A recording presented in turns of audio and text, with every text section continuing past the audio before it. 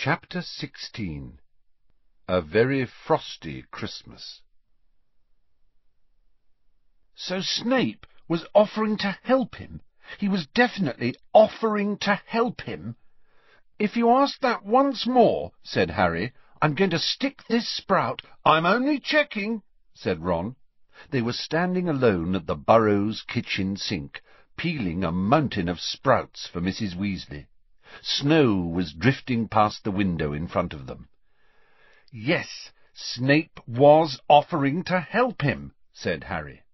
"He said he'd promised Malfoy's mother to protect him, that he'd made an unbreakable oath or something." "An unbreakable vow?" said Ron, looking stunned. "Nah, he can't have." "Are you sure?" "Yes, I'm sure," said Harry. "Why, what does it mean?" "Well, you can't break an unbreakable vow." "I'd worked that much out for myself, funnily enough. What happens if you break it, then?" "You die," said Ron simply. "Fred and George tried to get me to make one when I was about 5. I nearly did, too. I was holding hands with Fred and everything when Dad found us. He went mental," said Ron, with a reminiscent gleam in his eyes. "Only time I've ever seen Dad as angry as Mum. Fred reckons his left buttock has never been the same since. Yeah, well, passing over Fred's left buttock—" "I beg your pardon," said Fred's voice, as the twins entered the kitchen. "Oh, George, look at this! They're using knives and everything. Bless them!" "I'll be 17 in 2 and a bit months' time," said Ron grumpily, "and then I'll be able to do it by magic." "But meanwhile," said George, sitting down at the kitchen table and putting his feet up on it, "we can enjoy watching you demonstrate the correct use of a—" "Whoops-a-daisy! You made me do that," said Ron angrily, sucking his cut thumb. "You wait. When I'm 17, I'm sure you'll dazzle us all with hitherto unsuspected magical skills," yawned Fred.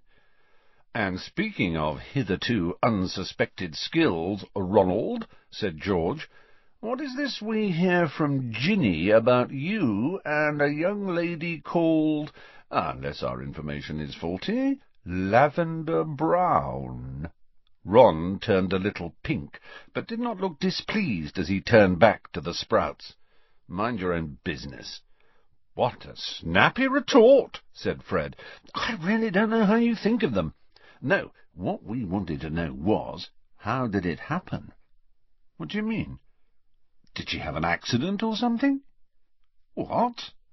"Well, how did she sustain such extensive brain damage?" "Careful now!"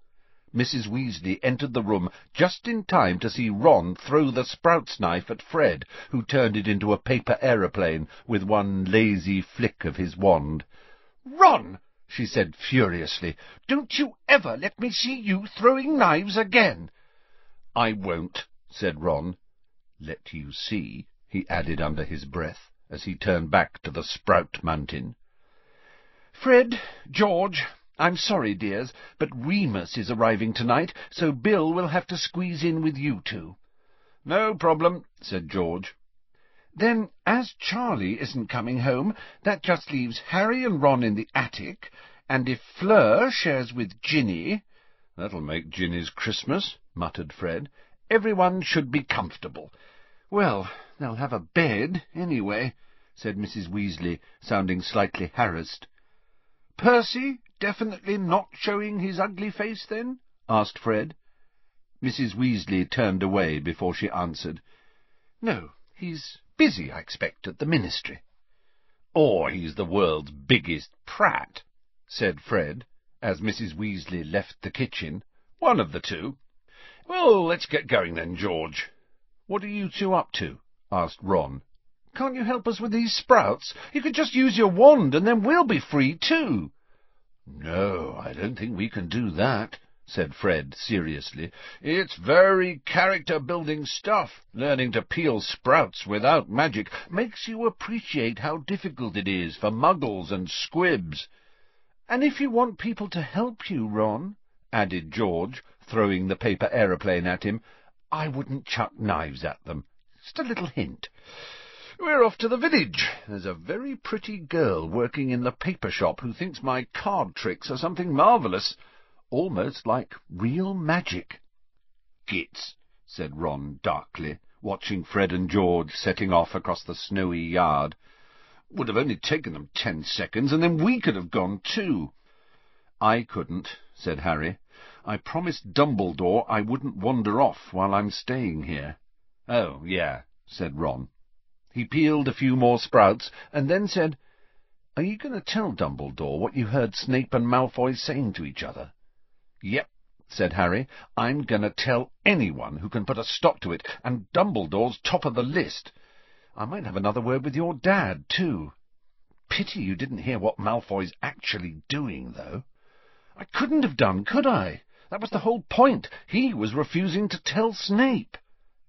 There was silence for a moment or two. Then Ron said, "Course, you know what they'll all say. Dad and Dumbledore and all of them. They'll say Snape isn't really trying to help Malfoy. He was just trying to find out what Malfoy's up to." "They didn't hear him," said Harry flatly. "No one's that good an actor, not even Snape."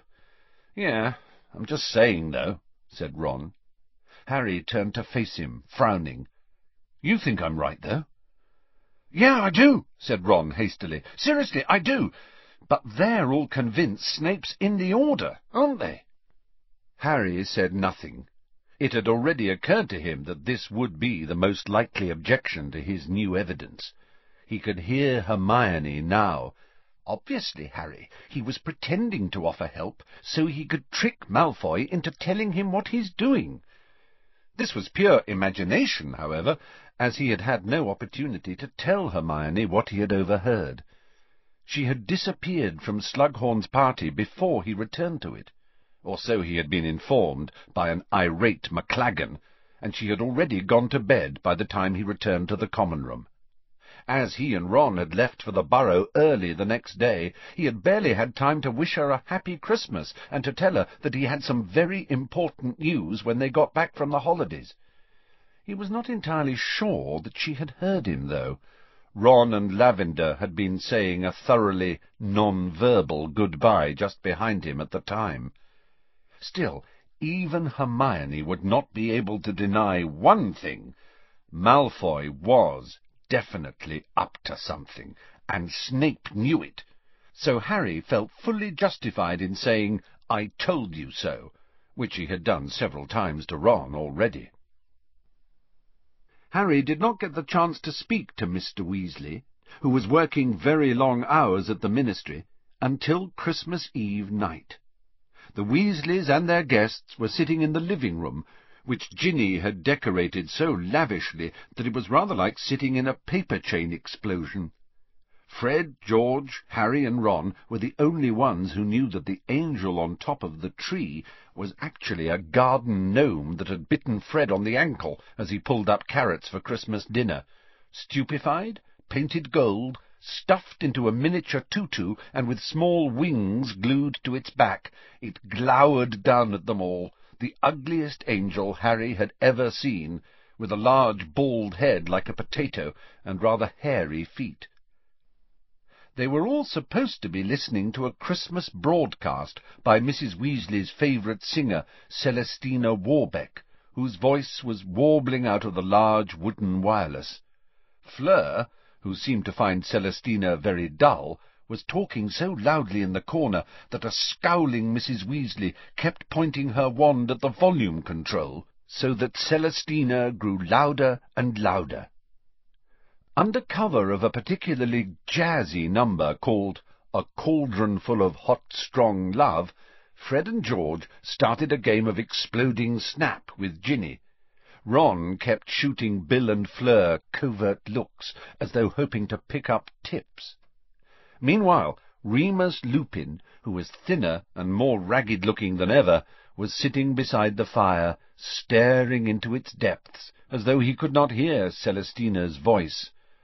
"Oh, come and stir my cauldron, and if you do it right, I'll boil you up some hot, strong love to keep you warm tonight."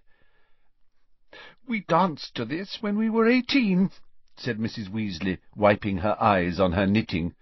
"Do you remember, Arthur?" "Hmm?" said Mr. Weasley, whose head had been nodding over the satsuma he was peeling. "Oh, yes, marvellous tune." With an effort he sat up a little straighter and looked round at Harry, who was sitting next to him. "Sorry about this," he said, jerking his head towards the wireless, as Celestina broke into the chorus. "Be over soon." "No problem," said Harry, grinning. "Has it been busy at the ministry?" "Very," said Mr. Weasley. "I wouldn't mind if we were getting anywhere, but of the 3 arrests we've made in the last couple of months, I doubt that one of them is a genuine Death-Eater. Only don't repeat that, Harry," he added quickly, looking much more awake all of a sudden. "They're not still holding Stan Shunpike, are they?" asked Harry. "I'm afraid so," said Mr. Weasley. "I know Dumbledore's tried appealing directly to Scrimgeour about Stan.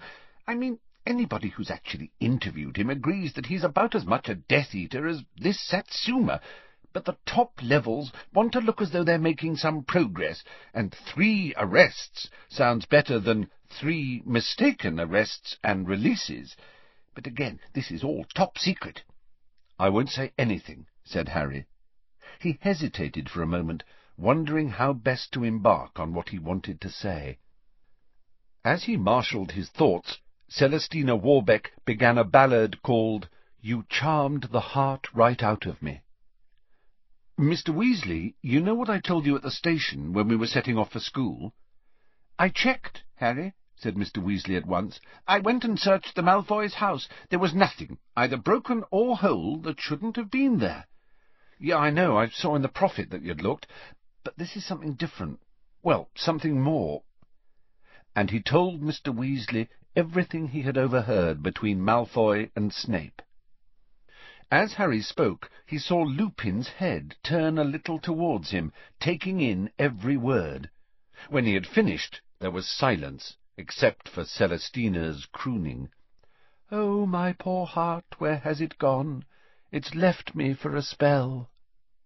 "Has it occurred to you, Harry," said Mr. Weasley, "that Snape was simply pretending to offer help so that he could find out what Malfoy's up to?" said Harry quickly. "Yeah, I thought you'd say that, but how do we know?" "It isn't our business to know," said Lupin unexpectedly. He had turned his back on the fire now, and faced Harry across Mr. Weasley. "It's Dumbledore's business. Dumbledore trusts Severus, and that ought to be good enough for all of us."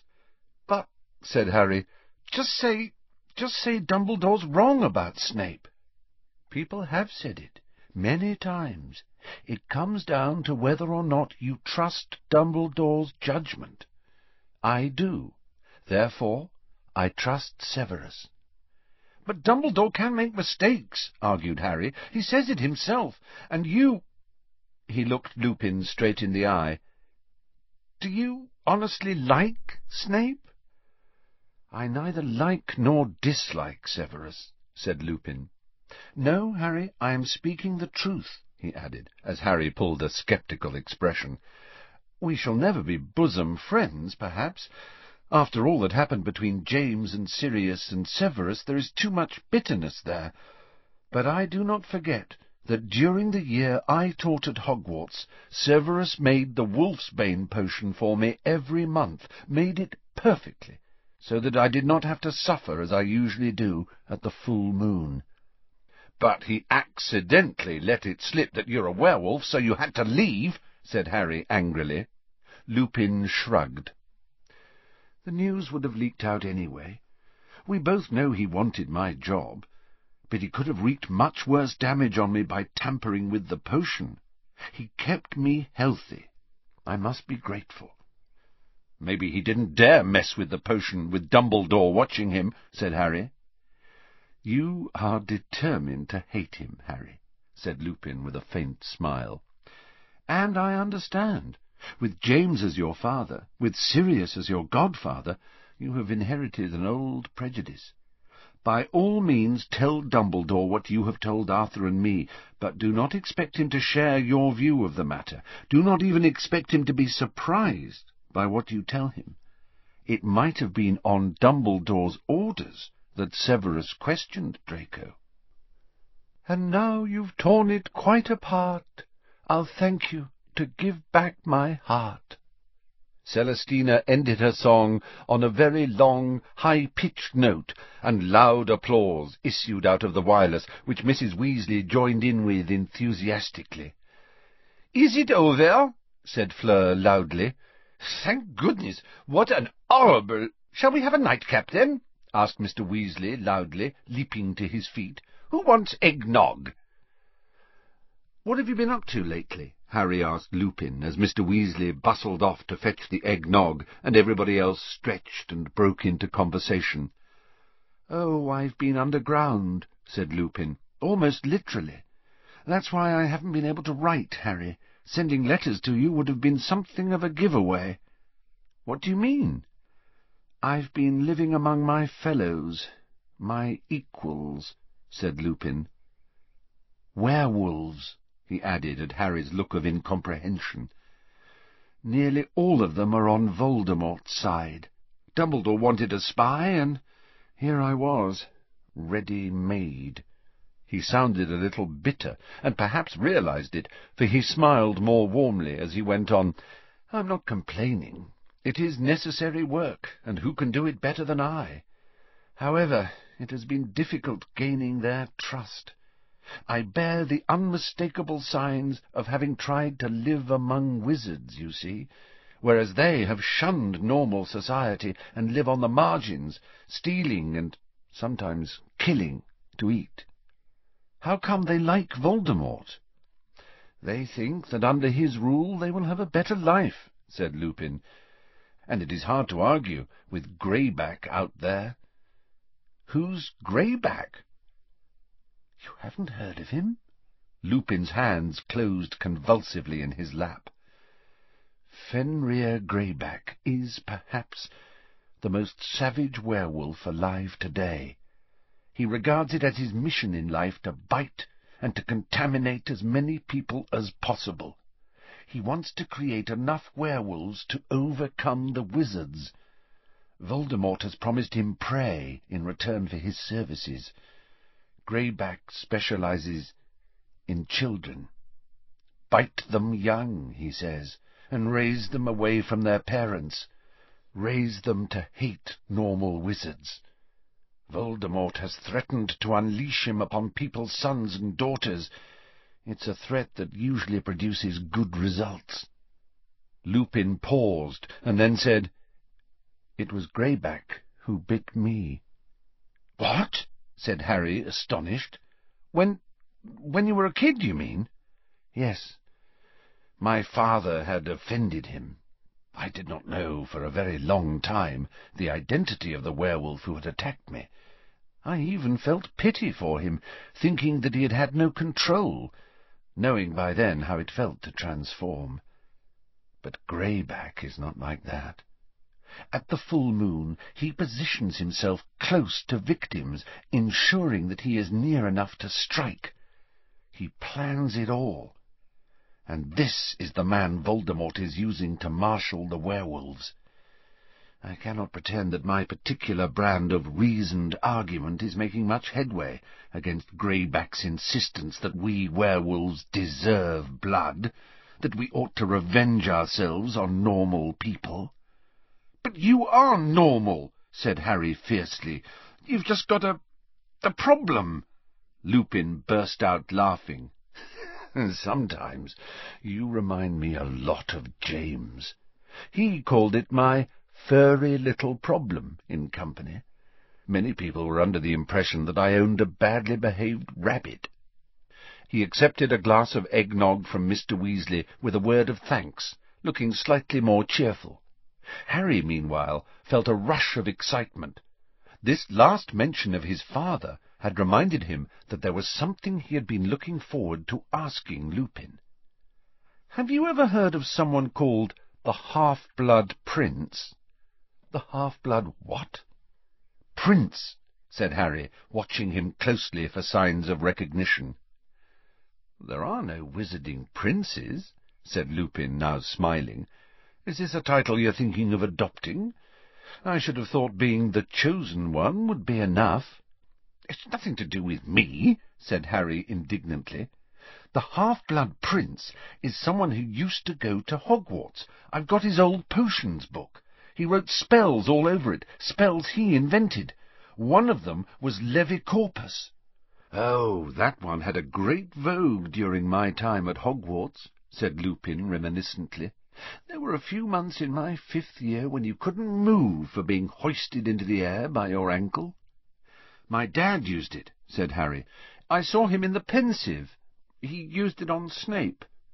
He tried to sound casual, as though this was a throwaway comment of no real importance, but he was not sure he had achieved the right effect.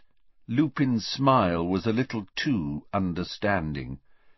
"Yes," he said, "but he wasn't the only one. As I say, it was very popular.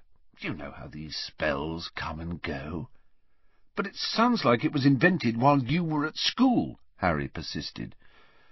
"Not necessarily," said Lupin. "Jinxes go in and out of fashion like everything else." He looked into Harry's face and then said quietly, "James was a pure-blood, Harry, and I promise you he never asked us to call him Prince." Abandoning pretence, Harry said, "And it wasn't Sirius? Or you?" "Definitely not." "Oh." Harry stared into the fire. "I just thought, well, he's helped me out a lot in potions classes, the Prince has."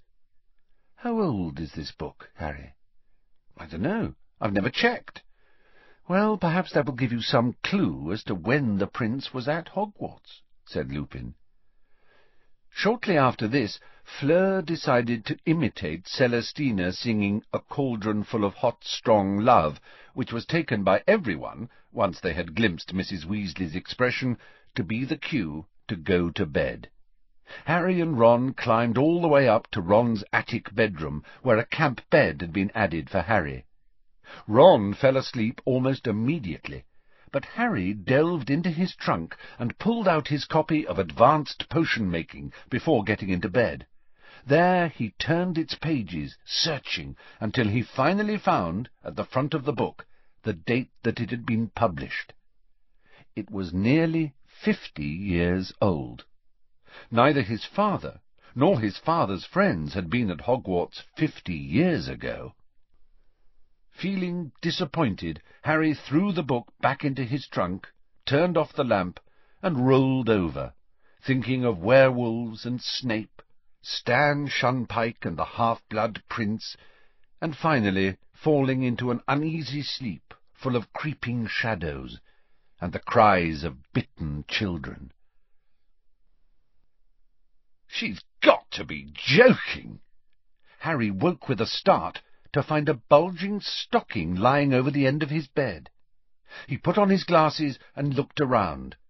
The tiny window was almost completely obscured with snow, and in front of it Ron was sitting bolt upright in bed and examining what appeared to be a thick gold chain. "What's that?" asked Harry. "It's from Lavender," said Ron, sounding revolted. "She can't honestly think I'd wear—" Harry looked more closely and let out a shout of laughter. Dangling from the chain in large gold letters were the words, "My Sweetheart." "Nice," he said. "Classy.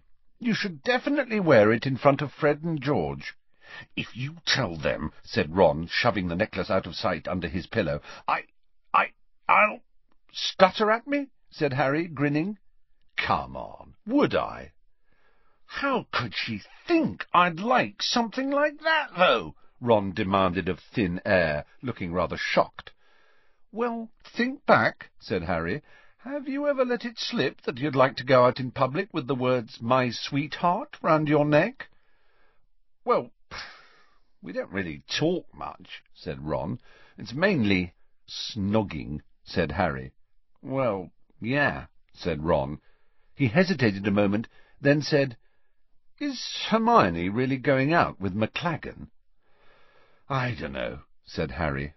"They were at Slughorn's party together, but I don't think it went that well."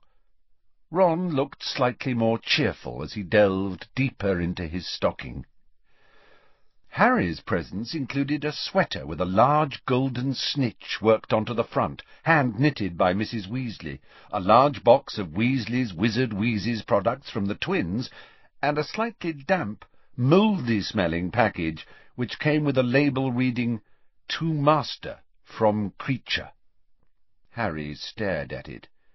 "Do you reckon this is safe to open?" he asked. "Can't be anything dangerous. All our mail's still being searched at the Ministry," replied Ron, though he was eyeing the parcel suspiciously. "I didn't think of giving Creature anything. Do people usually give their house elves Christmas presents?" asked Harry, prodding the parcel cautiously. "Hermione would," said Ron, "but let's wait and see what it is before you start feeling guilty." A moment later, Harry had given a loud yell and leapt out of his camp bed. The package contained a large number of maggots. "Nice!" said Ron, roaring with laughter. "Very thoughtful." "I'd rather have them than that necklace," said Harry, which sobered Ron up at once. Everybody was wearing new sweaters when they all sat down for Christmas lunch, everyone except Fleur, on whom it appeared Mrs. Weasley had not wanted to waste one, and Mrs. Weasley herself, who was sporting a brand-new midnight blue witch's hat, glittering with what looked like tiny star-like diamonds, and a spectacular golden necklace. "Fred and George gave them to me. Aren't they beautiful?" "Well, we find we appreciate you more and more, Mum, now we're washing our own socks," said George, waving an airy hand. "Parsnips, Remus?" "Harry, you've got a maggot in your hair," said Ginny cheerfully, leaning across the table to pick it out. Harry felt goose-bumps erupt up his neck that had nothing to do with the maggot. "How horrible!" said Fleur, with an affected little shudder. "Yes, isn't it?" said Ron. "Gravy, Fleur?" In his eagerness to help her, he knocked the gravy boat flying. Bill waved his wand, and the gravy soared up in the air and returned meekly to the boat. "You are as bad as that Tonks," said Fleur to Ron, when she had finished kissing Bill in thanks. "She is always knocking." "I invited dear Tonks to come along today," said Mrs. Weasley, setting down the carrots with unnecessary force and glaring at Fleur.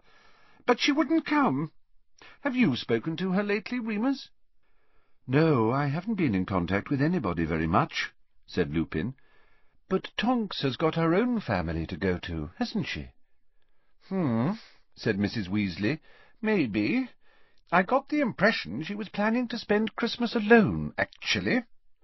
She gave Lupin an annoyed look, as though it was all his fault she was getting Fleur for a daughter-in-law instead of Tonks, but Harry, glancing across at Fleur, who was now feeding Bill bits of turkey off her own fork, thought that Mrs. Weasley was fighting a long-lost battle.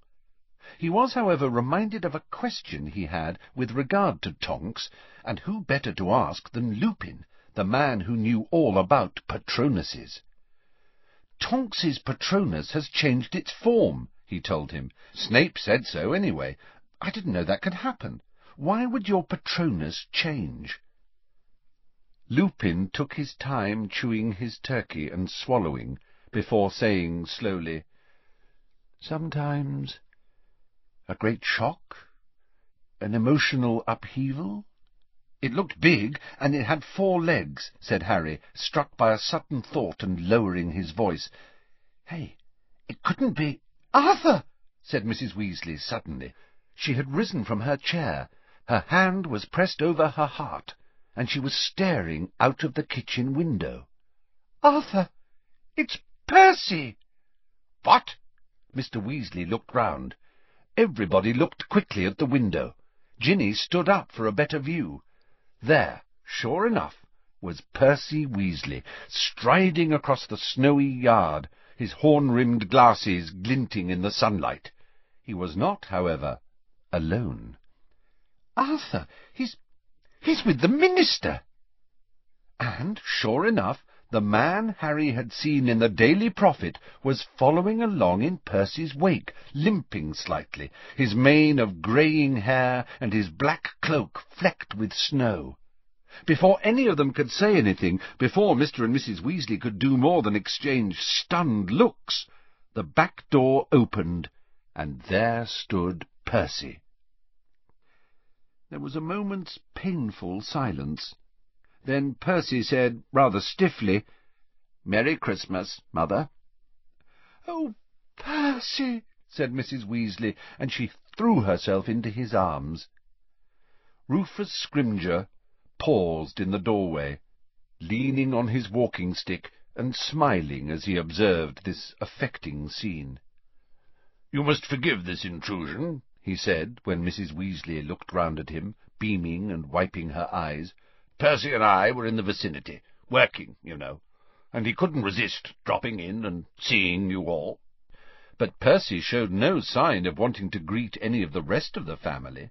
He stood poker-straight and awkward-looking, and stared over everybody else's heads.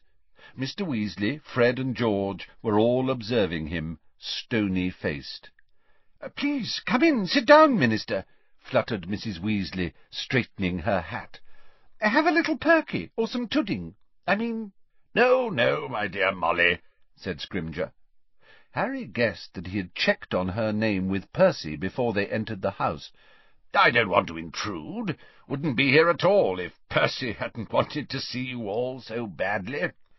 "Oh, Percy," said Mrs. Weasley tearfully, reaching up to kiss him. "We've only looked in for 5 minutes, so I'll have a stroll around the yard while you catch up with Percy." No, I assure you I don't want to butt in. Well, if anybody cared to show me your charming garden— Ah, that young man's finished. Why doesn't he take a stroll with me?" The atmosphere around the table changed perceptibly. Everybody looked from Scrimger to Harry. Nobody seemed to find Scrimger's pretence that he did not know Harry's name convincing, or find it natural that he should be chosen to accompany the minister around the garden when Ginny, Fleur, and George also had clean plates. "Yeah, all right," said Harry into the silence. He was not fooled.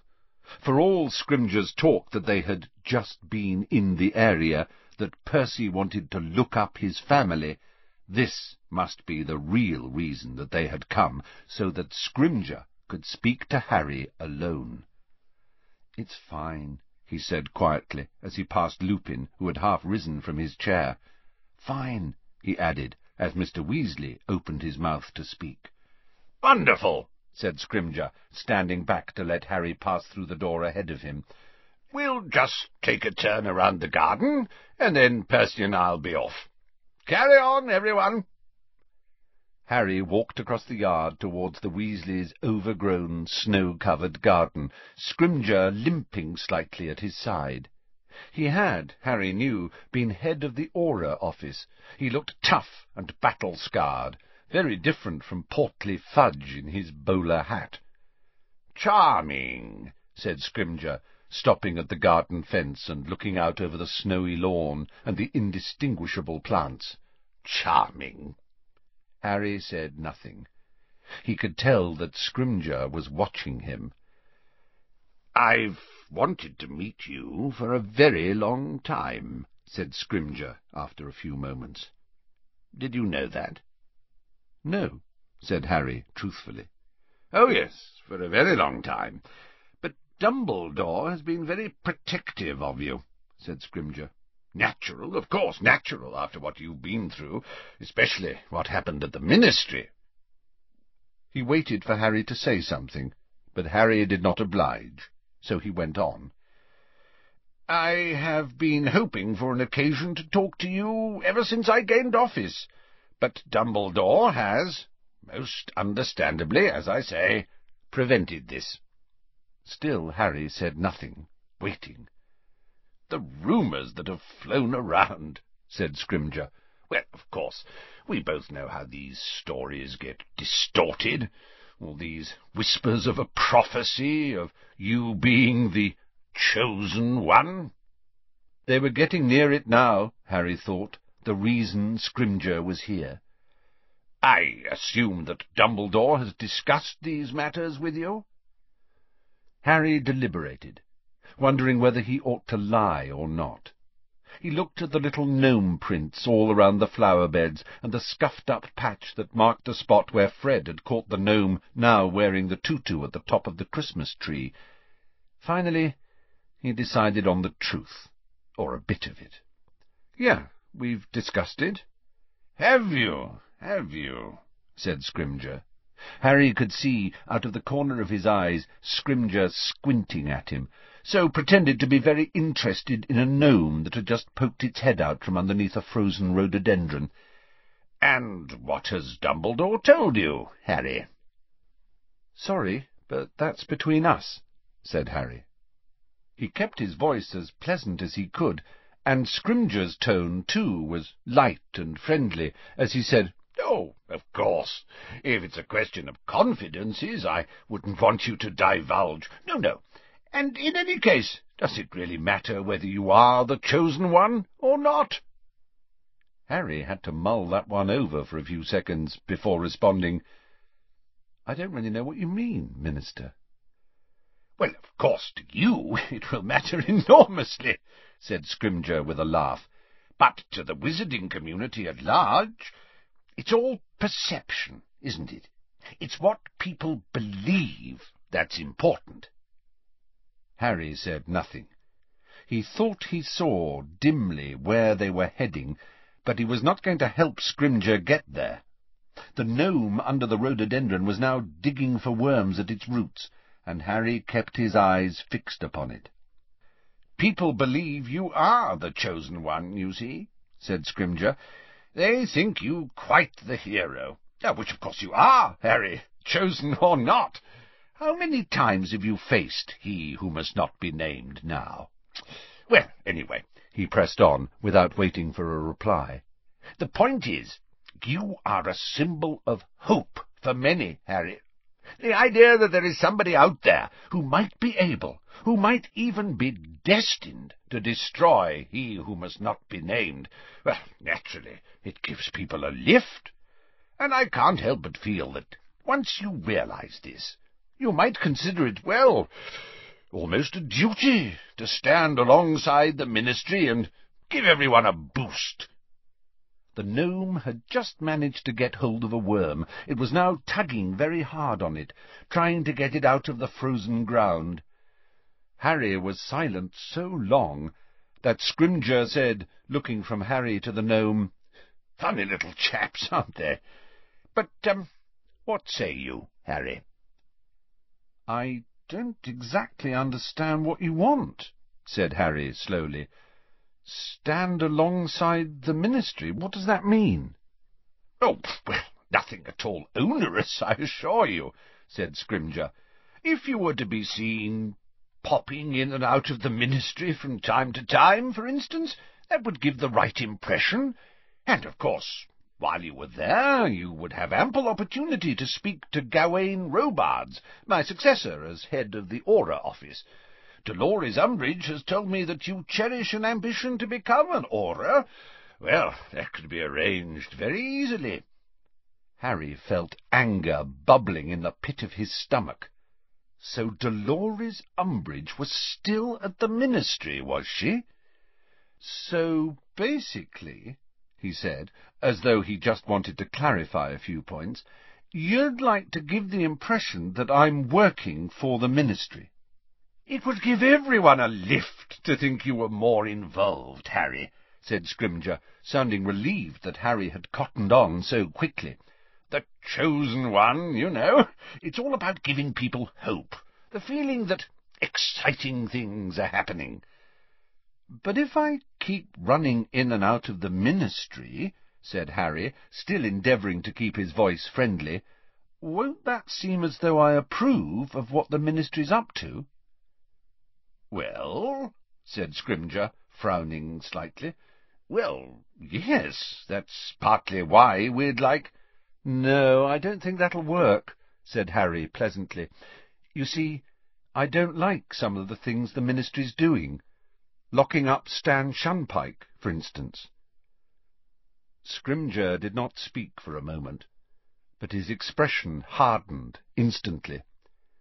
"I would not expect you to understand," he said, and he was not as successful at keeping anger out of his voice as Harry had been.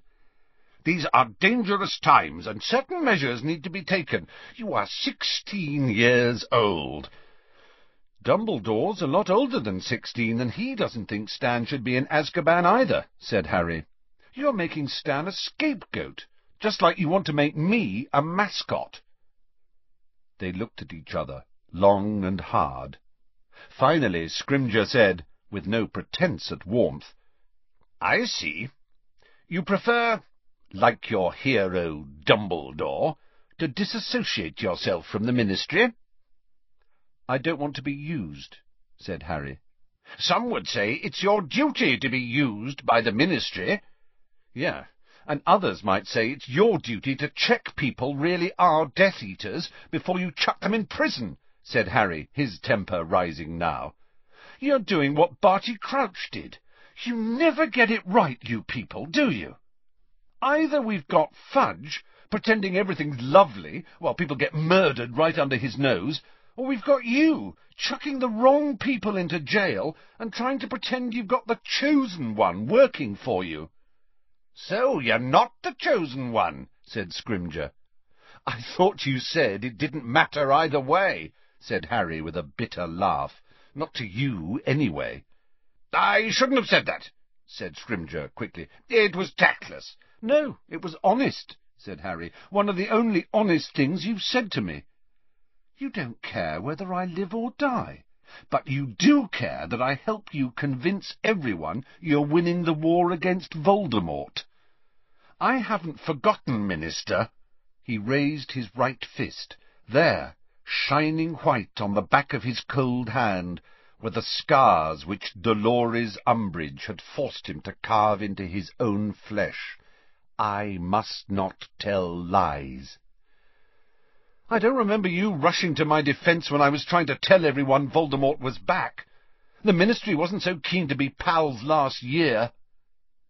They stood in silence as icy as the ground beneath their feet.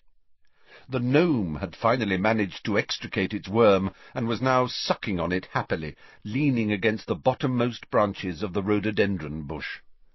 "What is Dumbledore up to?" said Scrimger brusquely. "Where does he go when he's absent from Hogwarts?" "No idea," said Harry. "And you wouldn't tell me if you knew," said Scrimger, "would you?" "No, I wouldn't," said Harry. "Well, then, I shall have to see whether I can't find out by other means." "You can try," said Harry indifferently. "But you seem cleverer than Fudge, so I'd have thought you'd have learned from his mistakes. He tried interfering at Hogwarts. You might have noticed he's not Minister any more, but Dumbledore's still headmaster. I'd leave Dumbledore alone if I were you." There was a long pause. "Well, it is clear to me that he has done a very good job on you," said Scrimger, his eyes cold and hard behind his wire-rimmed glasses. "Dumbledore's man through and through, aren't you, Potter?" "Yeah, I am," said Harry. "Glad we straightened that out." And, turning his back on the Minister for Magic, he strode back towards the house.